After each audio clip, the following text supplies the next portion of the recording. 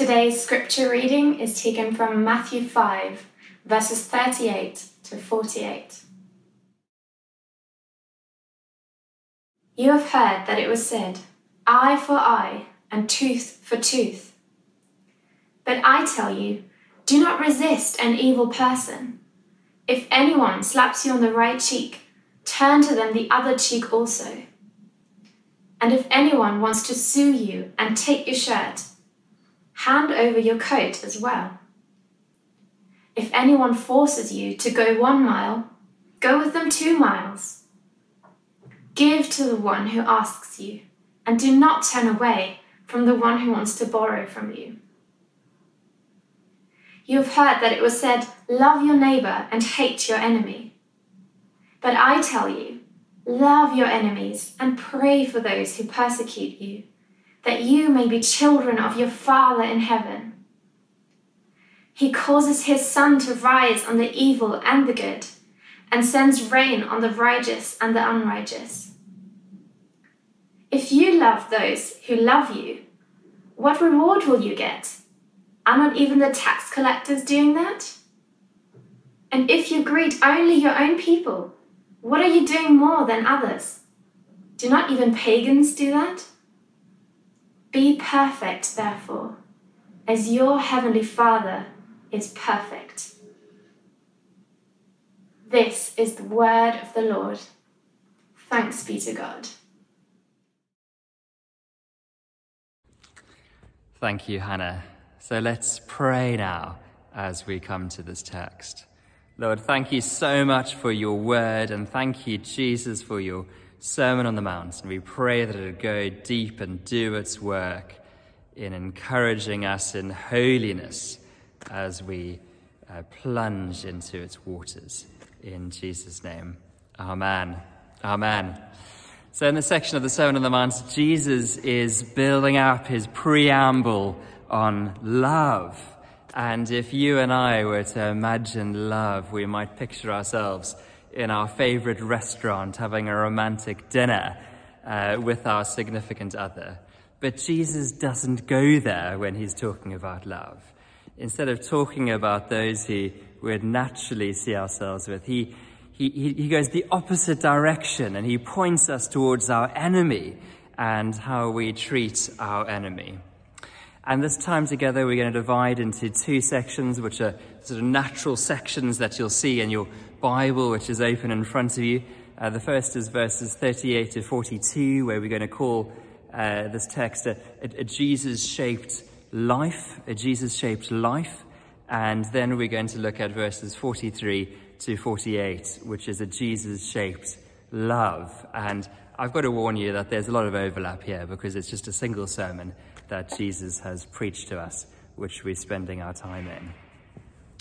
Now, so in a Jesus-shaped life, Jesus' teaching is famous in this area of the Bible. Everyone knows it. I mean, turn the other cheek and all of that. But you've got to admit that it's pretty difficult to obey. He sets the tone in verses 38 and 39 by quoting the Jewish law, an eye for an eye and a tooth for a tooth. And an eye for an eye can be found in 3 of the first 5 books of the Old Testament, Exodus, Leviticus, and Deuteronomy. And so it was pretty difficult for anyone in Jesus' time to miss. It was a law as well that is quite progressive in its time. It limited retribution to the harm that had been caused to you. So if someone plucked out one of your eyes, you couldn't go to him and pluck out both of his eyes. You could only take out one. Or if someone came to you at night and broke your leg, you couldn't make sure that both of his legs were broken, or his arms as well. You could only break one leg. Retribution was limited to the damage that had been caused to you. And this was to avoid ever-growing cycles of revenge. And so Jesus has been expounding the Jewish law in his Sermon on the Mount, and he starts his discourse on love with this well-known command. He says, "You have heard that it was said, an eye for an eye and a tooth for a tooth. But I tell you, do not resist an evil person." Come on, Jesus. Do not resist an evil person. It rolls off the tongue, but it's really difficult to obey. We've heard it so many times that it just goes over our heads. But Jesus is saying, do not resist the evil person. That just isn't something that happens naturally to me. If someone insults me, I'm going to want to insult them back. That's just what happens naturally from my gut reaction. If someone insults me, I want to take them down a notch or two. I don't want them to get away with it. I clearly remember when I was at school, one particular guy insulted me, and I took him by the shirt collar and I pushed him up against the wall, and I said, don't ever say that to me again. And I felt this self-righteous indignation, this anger which seemed to be justified in me. And actually, even just thinking about it now, I can feel the adrenaline coursing through my body again, the self-righteous pride. And you might say, isn't that just what self-respecting people do? Surely Christians aren't called to be doormats. And surely God takes justice seriously, doesn't he? He's a just judge. And if those are presuppositions which we have in coming to this text, then we are going to turn Jesus' teaching into a lesson on passive resistance. And that's sometimes how this is preached, in fact. And passive resistance will undermine those who are over us and abuse the power that they have. But Jesus isn't talking about passive resistance. In fact, he isn't talking about resistance at all. And he says it explicitly. He says, don't resist an evil person. And that's because his focus isn't on passive resistance. His focus is on love and how we should love those around us, especially those who have pitted themselves against us. And the reason why I think we sometimes miss this focus of Jesus on the Sermon on the Mount is that we divide the Sermon on the Mount into sections, and each of the sections we divide into sections, and then we turn everything into rules which we need to obey. But Jesus isn't doing that, in fact. And I think he would say to us that the Sermon on the Mount is a single entity which focuses on how we should be living our lives in a kingdom-shaped way. Matthew, already in verse 23, has written that Jesus was proclaiming the good news of the kingdom of God. And that's what the teaching that he sets out is on in the Sermon on the Mount. It's about God's rule and reign. It's how we are to live here on earth that reflects our King, that reflects Jesus. But if we divide the Sermon on the Mount into chunks, all we're left with are an increasing amount of rules, increasing number of rules, which we have to obey. And we might spell these rules out into 4 different categories in our particular text. Verse 39 gives us the first one, and it says, rule number 1, if you're in a specific situation where someone slaps you on the cheek, turn the other cheek so that they can slap that one too. Or if someone sues you for your shirt, hand over your coat, your nice new Barbour jacket. Give that to them as well. That's rule number 2. Or if you're in a situation where someone forces you to walk a mile with them, pop your backpack on your back and off you go, walk 2 miles. Or if someone asks to borrow money from you, here we go, you just hand it over to them and don't turn it away. Don't turn away from them. And if you're in those situations, then you've got to obey those rules. But if you aren't in a situation like that, then don't worry too much about it. And if Jesus' teaching is just simply one of rules, then it sets our minds buzzing. Automatically, we're thinking about how we've succeeded or failed in these rules that Jesus has given us. And we naturally try to work out how we can fulfill the minimum requirements of the rules without them affecting our lives detrimentally. And in fact, it's a bit like the PM announcing some new COVID guidelines. And immediately you think, how does this impact my life? Can I still do what I want to do with these new rules that have been given to me by the government? That's what we feel if we think Jesus is just giving us rules. But that's not Jesus' point. And the philosopher and theologian Dallas Willard, points out that if Jesus meant these verses to be 4 new rules for us to obey, then he would have given his listeners an exhaustive list. Rather than rules, Willard says, Jesus is giving us examples of someone who is living a kingdom-shaped life. Remember, that's what the Sermon on the Mount is about, living a kingdom-shaped life. And therefore, there might be times when you, in a similar situation, when someone slapped you on the cheek, and you actually decide that the most loving thing for the person who slapped you isn't to turn the other cheek, but is to get out the way. That could be the most loving thing for you to do for that other person who's just slapped you. These aren't rules, these are examples of the kind of life that is lived in a kingdom-shaped way that points to Jesus. It's about the heart, you see. It's not about the rules. So you won't hear the follower of Jesus, the kingdom-shaped person, saying, I always protect number 1, or I don't get angry, I just get even, or I don't suffer fools gladly. No, those who want to live like Jesus choose to love an evil person in the way that Jesus loved them. You see, brothers and sisters, when we were still Jesus' enemies, he chose to be slapped on the face and scourged with whips. When you and I, brothers and sisters, were still Jesus' enemies, he chose to have his clothes taken off him so that they were divided up and that the soldiers cast lots for his garments. Brothers and sisters, when we were still Jesus' enemies, he chose to walk miles, carrying his own execution device on his shoulders. And Jesus doesn't turn us away. Instead, Jesus is the active pursuer, the one who gives generously of himself, and the one who prayed on the cross, hanging there, half dead, that the Father would forgive the guys who put him up there physically. Jesus doesn't call us to do anything that he hasn't done already.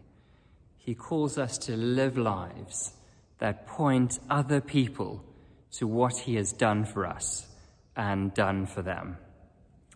Richard Wurmbrand, an incredible inspiration, a man who was tortured for his Christian faith in communist Romania, wrote about how he and his fellow Christians in prison used to love their captors and torturers and pray for them.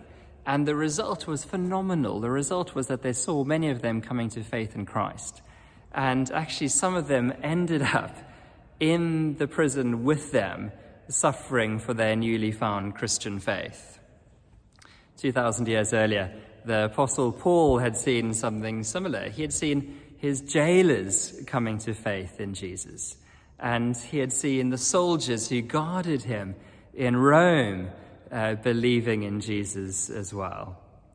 And of course, Jesus saw his own prayers for his executioners answered 2,000 years ago, as Matthew records in chapter 27, that the centurion and those guarding Jesus on the cross exclaimed, "Surely he was the Son of God." That's Jesus' prayer being answered as his executioners declaring faith in him. And if we retaliate against our enemies, we miss the opportunity to point our adversary towards Jesus, the one who refused to hit back, but instead allowed himself to be killed, so that we can be freed from the sin in us, that sin that demands that we live for number one, that we focus on self-promotion. And so we can use our cross-bought freedom to point other people towards Jesus. St. Augustine spoke about Jesus' work on the cross in these incredible terms. He says, For our sake, he stood to you as both victor and victim because victim. For us, he stood to you as priest and priest because sacrifice, making us your children instead of your servants, by being born of you in order to serve us. In order for Jesus to be the victor, he had to be the victim on the cross. The two weren't mutually exclusive. Jesus was both victim and victor. And you and I, we aren't called to die on a cross for anyone's sins. Jesus has done that once and for all. But we should be aware that victims are able to be victorious in directing other people to the one who died as a victim in order to rise as a victor. So if we love others in a self-sacrificial way that imitates Jesus, we find ourselves refraining from retaliation, and rather we find ourselves praying for our attackers, showing care for the needs of the person who takes us to court, doing more work than our boss asks of us, lending to the one who has absolutely no claim on our money, and doing many other actions like this. That's the heart of the one who's following Jesus and living a kingdom-shaped life. But you ask me, what about justice? Well, it was on the cross that love and justice met. Our sins deserved eternal punishment, but in his love, Jesus paid the penalty for our sin with his death. That's justice and love meeting together. Jesus' love fulfilled the requirements of God's justice. God is ultimately the judge, and therefore there will be times in life when we'll be willing to wait for him to mete out his justice in eternity.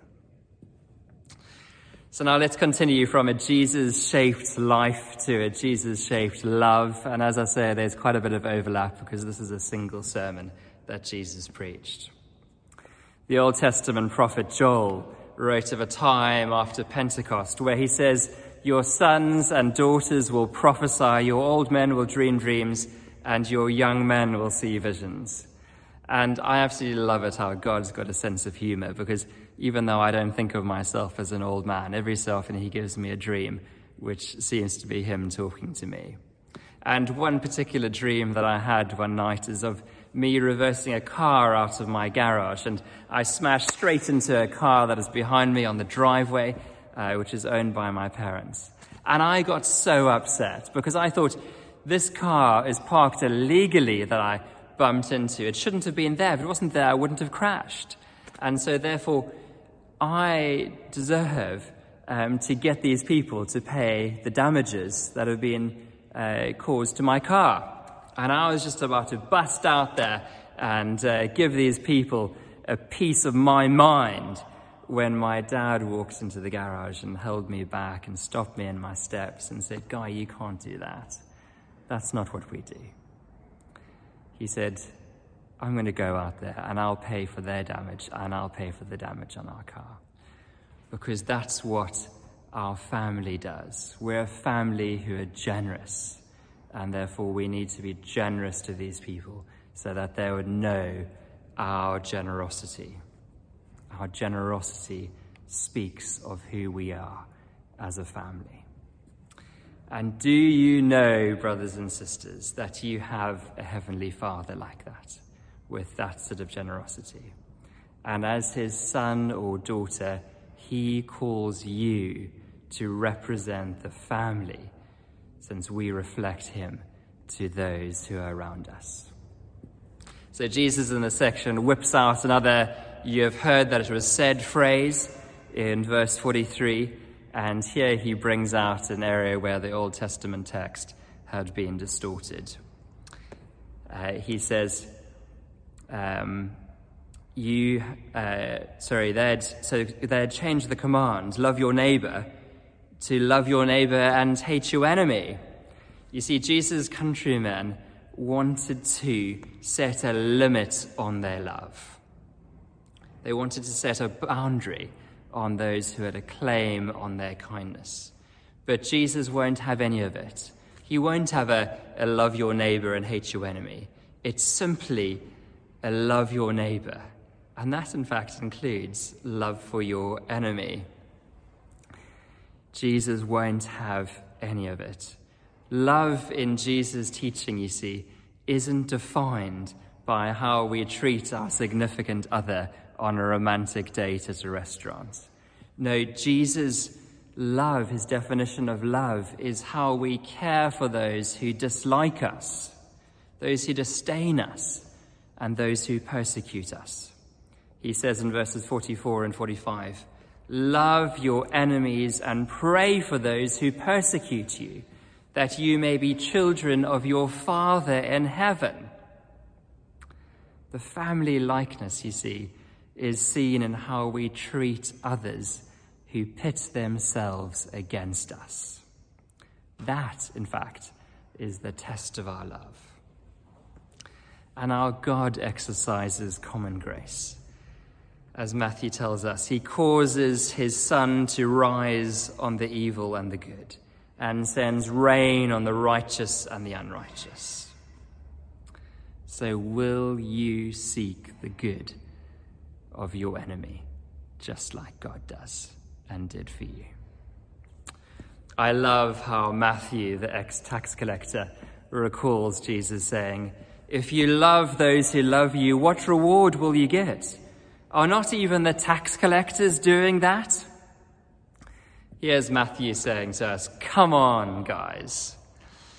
That's what my old life used to be like before I met Jesus and I was radically transformed. I was a man who simply would love those who loved me.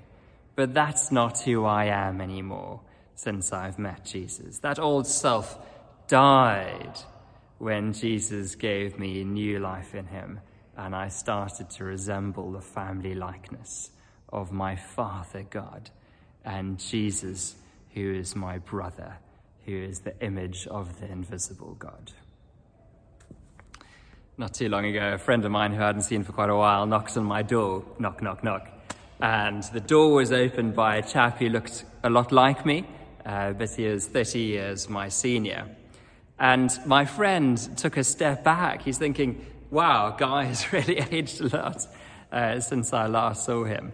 And then he suddenly put two and two together and realized that the person in front of him must be my dad, because of the family likeness.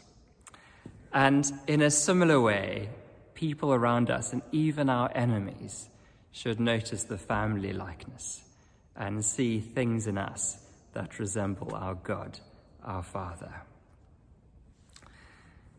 The Christ follower will love those who don't love them, and will pray for those who mistreat them, and greet those who don't greet them. And when we're talking greeting, we aren't talking about that sort of a British hi from across the street. No, we're talking about a Middle Eastern greeting. We're talking about a greeting with arms stretched wide, with a kiss on both cheeks, and a conversation that starts with, how's your family, and could last for a long time. We're talking about a greeting that interrupts your journey, because the person who you're talking to is more important than the task that you've got of getting to your destination. That is the kind of greeting that we're talking about. And it's at this stage where you start saying to me, Guy, this is too much. Jesus' standard of love that he calls us to is crazy. He's calling us to a standard which is perfection. And you would be quite right. In fact, Jesus spells it out in verse 48, where he says, be perfect, therefore, as your heavenly Father is perfect. In case you hadn't spotted it, Jesus is calling us to be an imitator of our God, who is perfect. And our lives and our family likeness should point our enemies to the God who lived the perfect life, the God-man, Jesus, and died the perfect death for them. But remember, brothers and sisters, Jesus is not giving us new rules. No, rather he's calling us to resemble the family likeness and to grow in our kingdom-shaped life as we cooperate with the Holy Spirit who is at work in us, and together we work out our salvation with fear and trembling.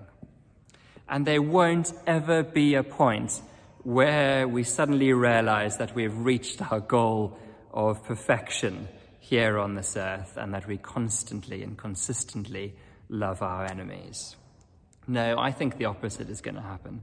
I think instead, as we grow in Christ-likeness, we'll probably increasingly find the Holy Spirit pointing out areas in our lives where we fall short of the family likeness, where we're failing to love our enemies as Christ loved us when we were his enemies.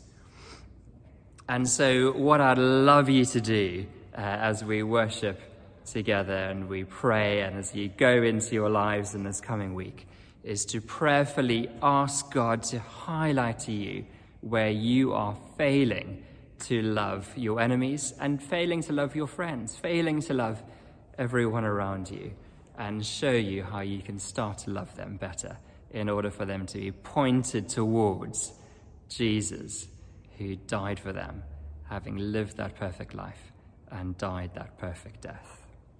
Jesus calls us to a kingdom-shaped life that doesn't wait for eternity, but starts now. And as we live this kind of others-shaped life, even our enemies will notice and turn to the King of Kings. Let's pray. Father, we thank you so much for your incredible love for us through Jesus, your Son. Thank you for the example that he gives. Thank you for the Holy Spirit poured out at Pentecost, who is at work in us. And Lord, we pray that we'd be working out our salvation with fear and trembling as you point out areas in our lives where we're still failing to love those around us, and in particular our enemies. Come, Lord Jesus, and transform us. Grow us in holiness. Grow us more like you. We pray this in Jesus' name. Amen. Amen.